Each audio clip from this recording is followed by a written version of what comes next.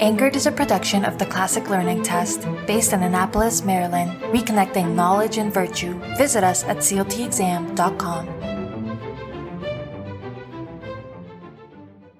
Hello, and welcome back to the CLT offices. We're glad you're here. Today, we're joined by Marinike Giwanaiwu. Marinike is a parent of a student at the St. Constantine School in Houston.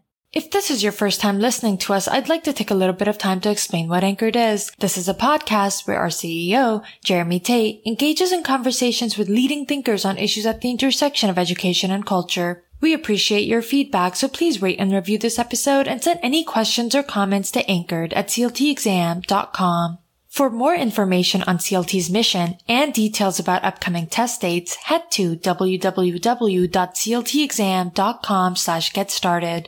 Now, without any further ado, let's get on with the conversation.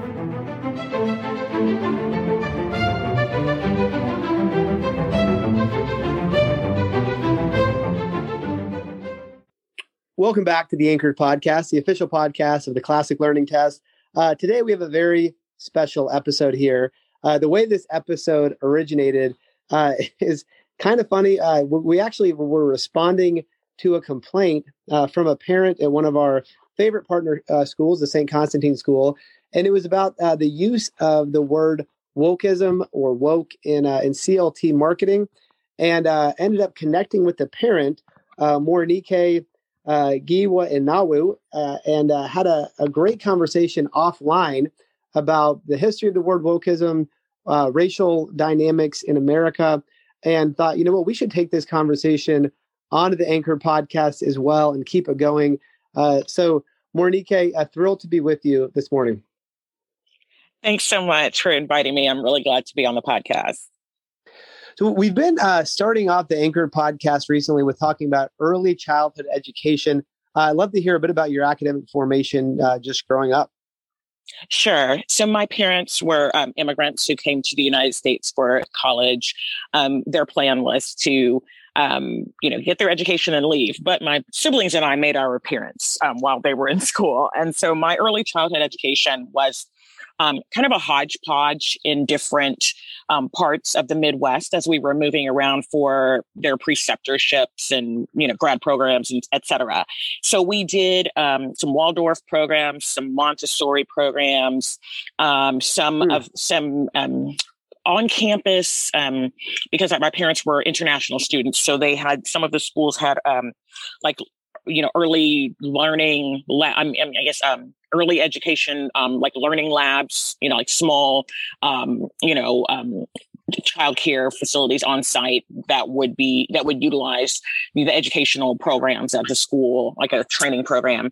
Then we later relocated and I to the Gulf Coast, and there my siblings and I we were a product of public schools, so we were actually in programs, Vanguard, GT, and Magnet programs through that the public schools offered, where you would take placement tests and apply for a particular program, either for, because it was, accelerated academically, or because you wanted some type of specialized, if a person wanted specialized education, say healthcare or fine arts, or what have you, there were certain campuses that had a limited number of spots of those. So I grew up in those, in schools, graduated from public schools.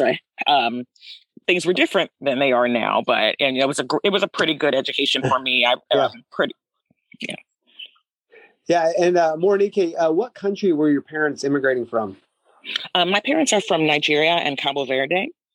And so they actually grew up under colonial rule, and and came, and so at the time they actually could have. Most people would go to college in the UK because it was easier, being a Commonwealth country and all of that. My parents didn't want to be separated, though. They wanted to be together. So they knew absolutely no one in the US, but in the US, they got accepted to the same university. So they packed up and moved to the snowy Midwest, and and that became their home. And they ended up falling in love with the U.S. and staying here. Wow, from Nigeria to the American Midwest. I yeah, Yes. That's amazing. And then tell us about your discovery of classical and classical Christian education. Sure. It's really fascinating because I'm an educator myself, and I would say that for the longest time, I would have, staunchly argued for the value and the importance of public schools. My siblings and I all have graduate educations. We are product of public schools, but public schools have changed a lot, and I've come to realize that even during the time that I was growing up, there were a lot of disparities, and that my education was somewhat atypical, that I had. And even though it was a public school, it was really, it mirrored a lot of things with like the liberal arts, education. And that's not what people have today. It's more a lot of testing and drilling things in and huge classrooms. And that wasn't something that I wanted. We're a family, kind of a non-traditional family. We're with an adoptive and a biological family, and we have kids with disabilities.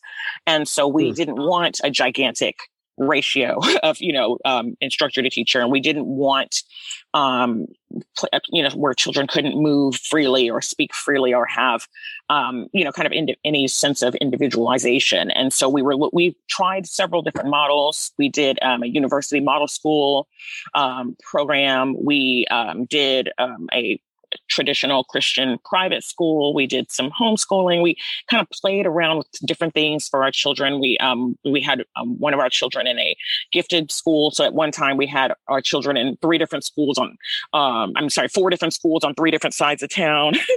And so it was actually kind of an accident that I came across Christian classical education. My best friend homeschooled her children.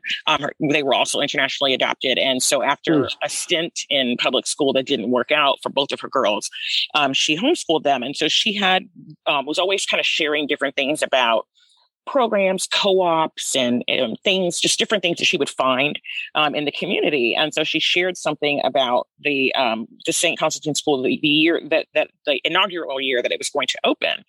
And I was just really intrigued by what I read, and I went on the website and I just devoured it, and I was sold. And I was like, I have got to get my kids into the school. We've got to apply and pray if they get in, because this is the school. And so we've been with the St. Constantine School ever since, from the year that it opened to now. And we're still with it. That is beautiful. And within this movement, I think John Mark Reynolds is just a giant and a visionary.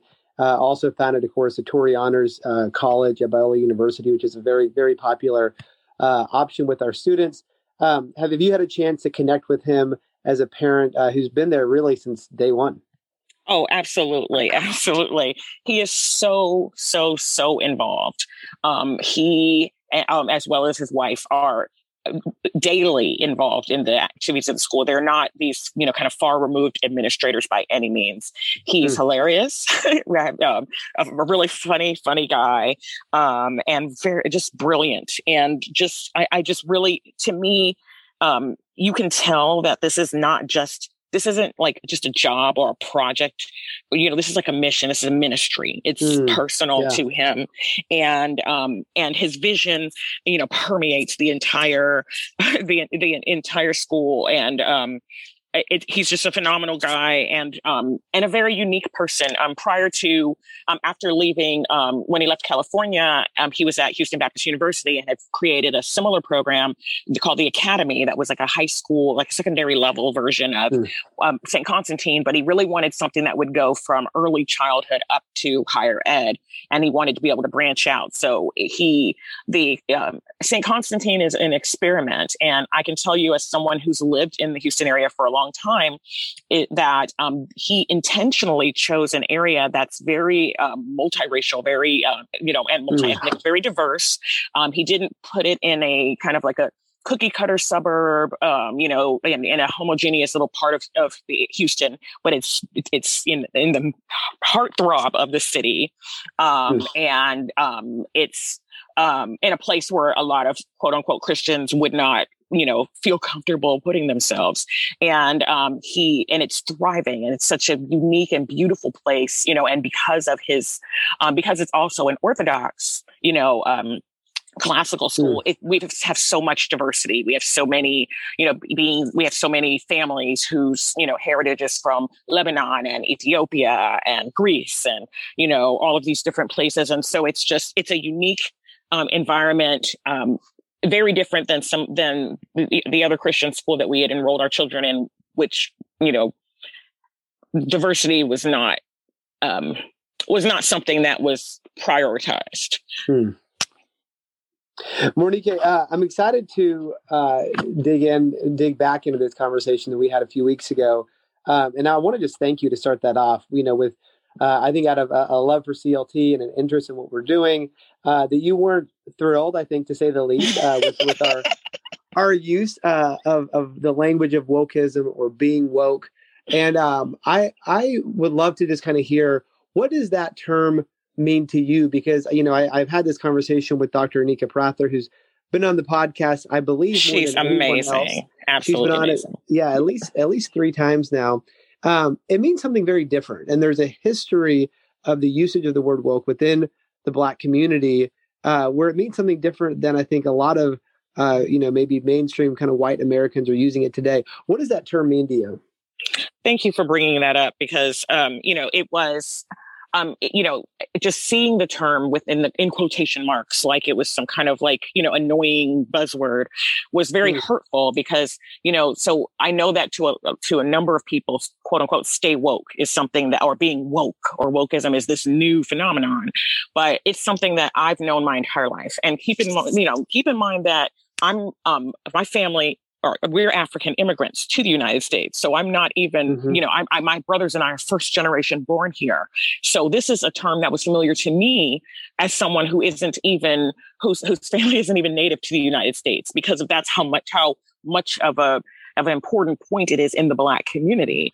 And so it essentially, it's woke in terms of being alert and not being in a slumber, in terms of being dormant or accepting the status quo, or being unaware of who one is. So just kind of being complacent in one's life. It has multiple meanings. That's one of the meanings, one of the historical meanings. But another is with regard to the fact that the injustices that you face every day as a person of color in this country causes you to literally lie in your bed awake. You cannot sleep because you are fearful of the things that could happen or that have happened as a result of the skin that you were born in.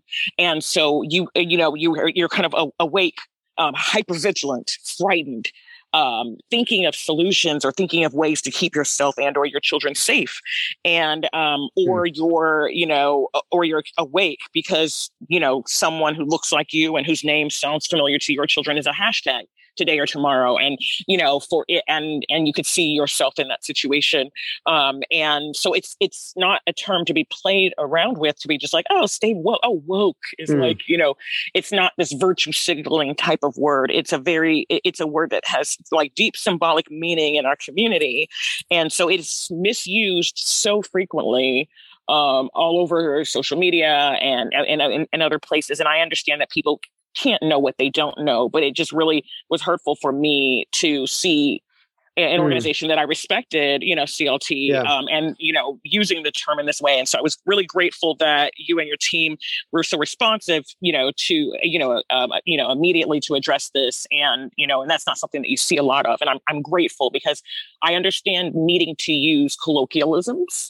for, but at the same time, we also still need to be respectful and understand that, our communities are not are heterogeneous. And so those terms, everyone, who's, reading, CLT material is not, white, and is not going to read that word and be like, oh, it just means this, Well, very grateful to you again for your willingness to have a conversation that I think for a lot of Americans is tough to have. And I do think for a large percentage, let's say, of folks who use the language of woke, I think the first thing in their head actually doesn't have anything to do with race. For a lot of them, it has to do with things like gender fluidity, kind of an oppression hierarchy of seeing, trans people and gays as being, marginalized and it's kind of the most oppressed group. And so somehow these things have all become conflated. And so, wokeism, certainly, I think the way that it's understood by a big chunk of Americans, again, it includes this dimension of viewing everything through kind of the lens of racism and maybe seeing racism everywhere. How did the term come to take on so many other meanings that don't have necessarily anything to do with race in America or the history of injustice? I really wish I had the answer for you, because if I could figure out how that happened, maybe I could undo it. Because it's like another term like canceled, for example, has a historical meaning in the Black community that has been completely misused. Like there's certain words now that I cringe when I see them, because I know that people are not having an understanding or using them accurately. And again, I know things shift and evolve over time, but it just always seems like, the language of our community gets appropriated, misused, and then we're subjected to it, repeatedly being, used in a negative manner. And that's hurtful, because I think that there is, because humans make generalizations, I can understand how people might have kind of inferred that, okay, well, woke means this, and this. Like if a person feels this way about this, cause or this issue, then surely they, the trajectory should be that they feel about this way or that way, like in terms of basically people dialing everything down to a binary of, conservative against, progressive, or left against right, and that's just not really the way the world we live in works. There isn't this just dichotomy of people who are on these stark opposite polar parts of the world. It's more of more people live in the gray areas. The majority of us live in the gray areas, and I think that, as Christians in particular, we're called, our faith is one, we're called to be, open-minded and loving of others with differences, but also to have our own, ethics. And so I think that people misunderstand that, for those of us who are born, in color, a person of color, in this country or elsewhere, it is just a fact of life that there are a lot of things that occur that are affected by different social determinants, by your age, by your geography, by your socioeconomic status, by your race, by your gender. That is reality for a lot of people, by a disability if you have one. But it isn't. It starts to take a negative view. There's a big difference between acknowledging or being aware of something and misconstruing everything. And I think that when you think about, when people think about things like marginalizations or intersectionality, which is a term that I love, it's not something that is exclusive to only one group. A person can be, a white person with a disability, and that person has a marginalization, and that person in a world that isn't built for, that is not very accessible, that person is going to have, a different experience than someone else. And so I think that I think it's possible for people to kind of separate what seem like extremes, from the I guess from also, and it's still respect people's lived reality and not make assumptions. I think everything, if I walk out of the door today and I wave at the person who's delivering, mail, and they don't wave back to me, that doesn't mean they didn't wave back at me because they saw a Black woman. You know what I mean? Maybe they're busy. Maybe they're tired. Maybe maybe they're running late. Everything is not. There are a number of things that are about race. We know that that's clear from the statistics of health and, economic and, data that we have, educational attainment. There are a lot of things that have no other explanation than the fact that there is racial inequity in this country, period. But there are also certain things that, things can be mutually exclusive as well. And a person can disagree with a particular view, and it isn't because of race. It is because they disagree with that view. And that should be respected too. And so I think that pointing at everyone and saying that everything is racism is hurtful, because then the things that really are racism, of which there are a lot, get missed. Yeah. Yeah. If everything is racist, nothing is racist. Exactly. And it also makes people frightened to have dialogues with one another, because I think that people are all learning. All people are learning. And, we are all born in this same society, and the system that we're born in, and we all have to learn and unlearn different things about one another. And that's not exclusive to any particular group.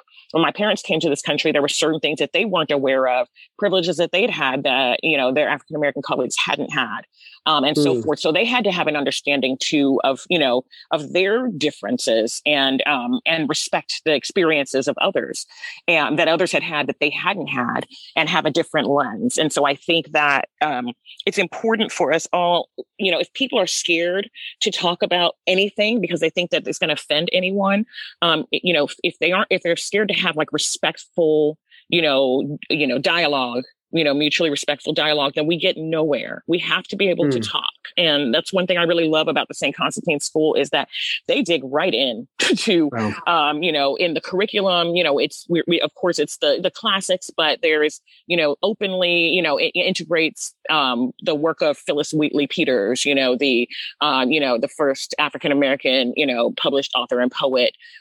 Frederick Douglass and W.E.B. Du Bois' work is in there. There are work from, there's just a number of things that are addressed and that we look at. It's something that we talk about openly and boldly.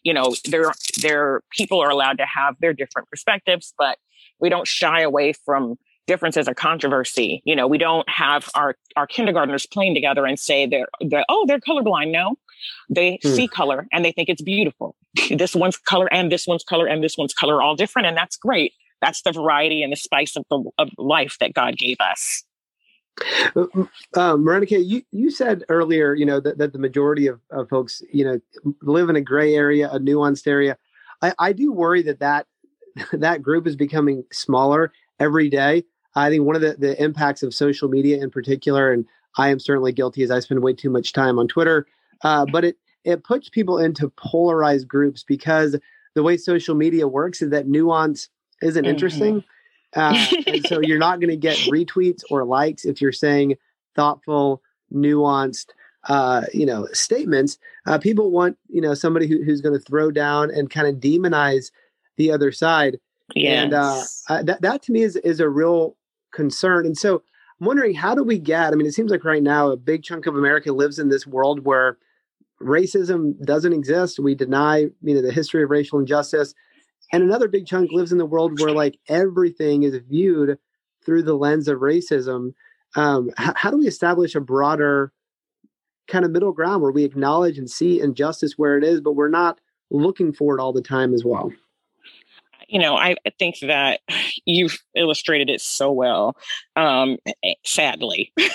And I think that one way that we can, I think we need to slow down. So I think this like instant react, boil everything down to X amount of characters and, type of lifestyle, this, kind of knee jerk defensive reaction like we have. I think people don't stop to think. And to take time to figure things out and to, try to see, understand the perspective of the other party, or to kind of, learn one another and, and know what people don't give one another grace and space. So I think that if we stop making the most negative assumption and try to assume, be more neutral, that would help. I think that dialogue and conversation, it's difficult. I think people try to live in their differences, but I think that we have so much there, and there are differences certainly, and there's nothing wrong with that, but there are so many areas, I think that so many commonalities. And if we could start with those, that would humanize the other party. And I think about just the fact that people can respect one another and agree to disagree, that I think about that saying about, in essential things, unity; in non-essential things, I think it's of liberty; in all things, charity. And if we could apply that way of thinking to one another, I really feel like relationship building helps. I think because people see one another as unrelatable strangers. And because of that, it's very easy to kind of to dismiss their perspective as being unrealistic or to demonize others. And I think really, at the end of the day, we're all people who have, beating hearts and lungs full of oxygen, who want our kids to be healthy and safe. And we want to contribute something of benefit to the world. And, and I think that we need to, I think we've got to stop and start a lot smaller than we are. I think we're doing, we're starting far too much. We're looking far too much at the macro, and we need to start with the micro. And then from there, we might be able to bridge some of these gaps. I really feel that it's shameful that people are shouting across the aisle at one another. When if they would just stop and talk, at a normal tone, to one another, they'd find more commonality than I think than we see right now. I love that. And I think that is a distinct fruit of classical education, where CLT is just a few blocks from St. John's College. And I think it's one of these few places in America where you've got folks completely across the political spectrum, all different races, that are learning how to slow down and listen. Yes. I do wonder, I one of my good friends, DJ Hunt, we coach football together at Broadneck. We've had some conversations about race, and I truly love that he can say that he is, he wants to raise his boys to be proud of being Black men. Yes. And I think about, I'm trying to slowly learn Spanish. I listen to a lot of Spanish radio, and the Spanish radio I listen to, it always says Latino and proud. I think about those dynamics and what it's like as a dad raising white kids, and I certainly would. It would seem so weird to me to say I want to raise my boys to be proud white boys, because I think that especially white men already do feel a level of shame for actual injustices that really have been committed. Do you have a concern that our nation is going in a dangerous direction in terms of demonizing one group, white men in particular, for so many of our nation's problems? I think that it's interesting because it's frustrating to me that people want to dial everything down or distill everything down to, humans are only a sum of their parts. And it's interesting to me because I would hope that, a person would absolutely want to raise their sons to be proud men. But I think the reason why it sounds odd to say proud white men is because certain things are, I think that it makes me think of the overzealous overcorrect. Like I'm typing something out, like my name, for example, I, obviously have to program it and save it because the autocorrect thinks, oh, you're trying to write more Nike or something you're trying. And I'm like, no, I'm trying to write my name, but it doesn't recognize it. And so I think that society already, so the idea of being a man, people don't realize it, but things that we think are non-racialized are actually racialized. They're coded as white. So you don't need to say raise your sons to be proud white men, because it's already understood that to be a white man is to be a man. You're a man. And so there's no shame attached with, until recent generations, there isn't shame attached with the idea of the race part. So when people are saying that, Latino and proud or, proud Black men, it's about someone who is from a group that is seen as, minoritized in some way or seen marginalized in some way and wanting to counter that narrative. But I think there's room at the table for all of us. And I think that to act like, first of all, none of us asked to be born anything that we were born. We were born as we were born. It is not the fault of if a person is born a heterosexual, cisgender white male in America and who's middle class, then that's what he is. It's not a crime. That's who he is. It's not something that he should be ashamed of. We can be cognizant of what our ancestors did, and what is happening even now in systems without taking on this sense of shame, and blame. I think that being aware of it is so that we can impact it and, and we can improve upon it, not so that we can point fingers and hurt others.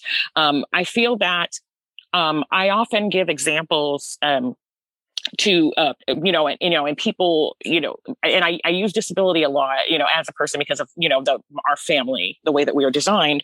But I speak a lot about the fact that things are are so much more complicated than they appear. And I talk about a friend of mine named Nico, who's white, blonde, blue-eyed, great guy, you know what I mean? And he is non-speaking. And so we both have a diagnosis of autism. Mine came, later in life. But he's a non-speaking person. He typically cannot speak with his mouth. He can make some vocalizations and humming, but he usually needs to type, point at a letterboard or type to communicate. And so I'm thinking this is a person who, according to all the standards of America, right, of modern America, he's the most privileged dude ever, right? But here I am, a Black woman, and I am able to speak, and that gets me, respect and attention that he is not afforded. That white skin does not automatically erase the other things that he has to deal with as a human being. It's a factor, yes, but it's not the only thing. It's not the only thing. And so I think that we can, if anything, I tell people, instead of shaming people with privilege, let them know that it's a superpower, because it's something that you can use. It opens, if it gives you platforms, or if it gives you access to circumstances, then you can use it to try to open minds and to make things more inclusive for others, and to share a broader sense of perspectives. Instead of, shaming someone, why don't we empower, our young white boys to be proud of who they are, and to reach across the aisle and make friends and appreciate the friends that they have for who they are, and to not be, and to stand up for what's right as a person, and be a bold, strong, man. We need so much more of that in society when men are being, are being told to, shut up and be quiet. We need our boys to be able to run and play, and we need them to be able to, if anything, if there's things that are negative, they will have more of a possibility of making a change, or influencing someone than people on the outside who are yelling and throwing stones.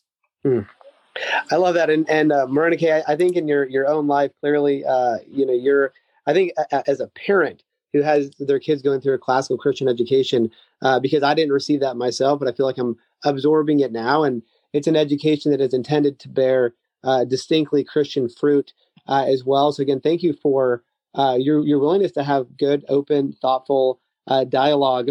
I do have two questions before we go. First question is, I'm wondering if you could tell us your favorite thing about the St. Constantine School. Oh my gosh, I don't know if I can pick just one thing. It is such an amazing school. My husband and I have had job offers out of state, like really lucrative, job offers with, great pay, in, parts of the country with much better weather, than Houston. And we have turned them down. We are not leaving our, That's amazing. This school is home. This place is truly a family. The day starts off with prayer, and there's everything about just the whole person, the whole human being is embraced at the St. Constantine School, and with classical education, in terms of there's, recess. It's not just a 25-minute thing that you throw in the middle of the day so you can check it off. There's outdoor time. Classrooms might sit outside and hold class outside, or, lunch, the lunch hour is an hour long. And people are frolicking. You've got your college students there with the children who are in early childhood education. You've got elders coming, around through. It's just like, it's a community. It's a true community. And it's just, I just love it. I wouldn't have my children anywhere else. And I just feel that, especially kind of like for the things that we've been talking about in the world that we're living in, the things that are happening today, and being that, Uvalde is just a few hours drive from here, just thinking as a parent, about we need the classical education more than ever. Every community, it's so needed. It really is transformative in terms of the way that people think, the critical thinking, the respect for others and for oneself, the seeing things as more than just transactional. Education is not something you put in a quarter, you get out a degree. No, it's about from the inside out, understanding who you are and what you can do, where you fit in the world, and all of those things. Like, it's just so, I just love the fact that I feel like my children are becoming whole, real people while being there. I hope and pray John Mark Reynolds listens to this podcast, and I'm sure he has heard this feedback for you, but I am so glad that now thousands of Anchor podcast listeners can hear this as well. I mean, what a beautiful testimony to this vision. And I know, similar to the Veritas School or to Covenant Classical, a lot of people who want to start a classical Christian school, they go to the St. Constantine School in order to crystallize a vision for how to do this. And it's incredible to hear directly from a parent the way your family has been so profoundly blessed. It really, I couldn't say more about it. It's just been such a wonderful place, being that, I am a Black mom, so I have children of color. I have adoptive and biological children with disabilities, and they are embraced there. They are loved there. The experiences, the things that they have learned, the books that they read, the things that they come home and talk about. It's just, it's thrilling. And then now, that we've gotten, the college at St. Constantine, as well as St. Constantine College, has, for me, is just even more wonderful because we've been able to bring in some people who maybe weren't able to benefit from, K through 12 education in the classics, but they can come in at the university level and still learn. And it's not this, this fake microcosm of a bunch of your peers, kind of carved off here, where you're, getting all of this debt, but it's in a real place, where it's nurturing, where you're learning, and where the city is your classroom, not just, this campus. Final question to conclude the podcast here. The book that has been most formative for you that you would most recommend to our audience? Gosh, I'm such a reader, and so it's just so hard for me to pick any one book, I think, but I'm going to try. And I think that actually I'm going to pick a book from childhood, and it's Animal Farm, actually. And I just think about how, yes, it's, especially in the world that we're living in today. Unfortunately, how it illustrates a lot of the the perils of of trying to I guess live our lives without God's guidance and without excellence, and distilling everything down to to these rules that only apply to some and not to all. And so, I think that, there's so much more that I think it's a cautionary tale. And that, is something that both adults and children can understand and hopefully learn from before we find ourselves, our lives are starting to very much mirror Manor Farm.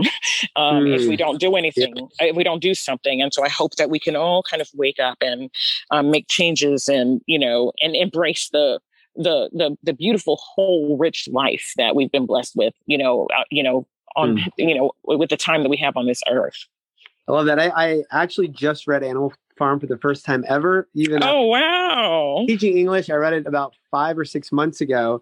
Wow.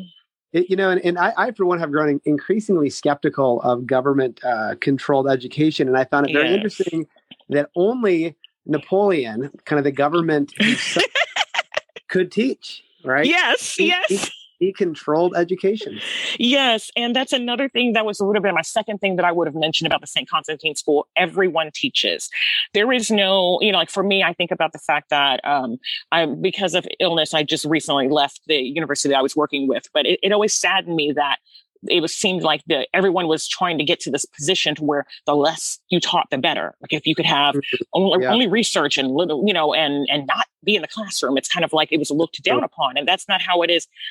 Dr. Reynolds teaches classes, like everyone. If you are the operations person who changes light bulbs, if you are the coach, everyone teaches something. The administrators, everyone is still involved. There's no ivory tower that's removed from things. Everyone is involved at every level. If it means that perhaps your degree is not such to where you can teach, history or composition course, but certainly you can teach something about, you can teach, gardening, or you can teach a study hall elective or what have you. And so every single person at the school, every person from the highest to the lowest, everyone is involved in the education of the students. No one is above that. And so, so it's very different than Napoleon being the only one who could teach the youth. Here we see everyone as being capable of, contributing and teaching. And then the students teach one another as well. There's such a project-based and, experiential education, component to the school. And so I think that is an area, like you mentioned about the government control, like it makes me sad. The schools, the way I grew up, the experiences that I had, the environment that I had, that is not the public school of today. It's gone. And I don't know if it's ever coming back, unfortunately. And so I think the closest that we can get to that is to continue to, have these revolutionary schools that are, building up our children to human beings who are going to, make a change, and, who can bring the, academy and, into the environment, as well as, they can speak the life of practicality and theology and, all of these different things, and the everyman, essentially. Morenike, this has been an absolute delight. I want to commit to you as founder of CLT, and we were actually trying to not use it before. We're not going to be using the language of woke at CLT. I am so grateful for you and so grateful that we could connect in this way and have this great conversation. Again, we're here with Morenike Gee-Nwaiwu, who is a parent at the St. Constantine School in Houston, Texas. Morenike, this has been a great conversation. Thanks so much for your time today. Thanks so much. And if you all have time, please check out the school, stconstantine.org. The word is spelled out SAINT. It's an amazing, amazing school. If nothing else, read some of the blogs written by the faculty and just kind of get a feel for our campus, which is truly a beautiful, inclusive community. Thanks for listening to this episode of Anchored. If you enjoyed it, be sure to subscribe and share it with your friends and colleagues. Thanks for joining us, and we'll see you next time.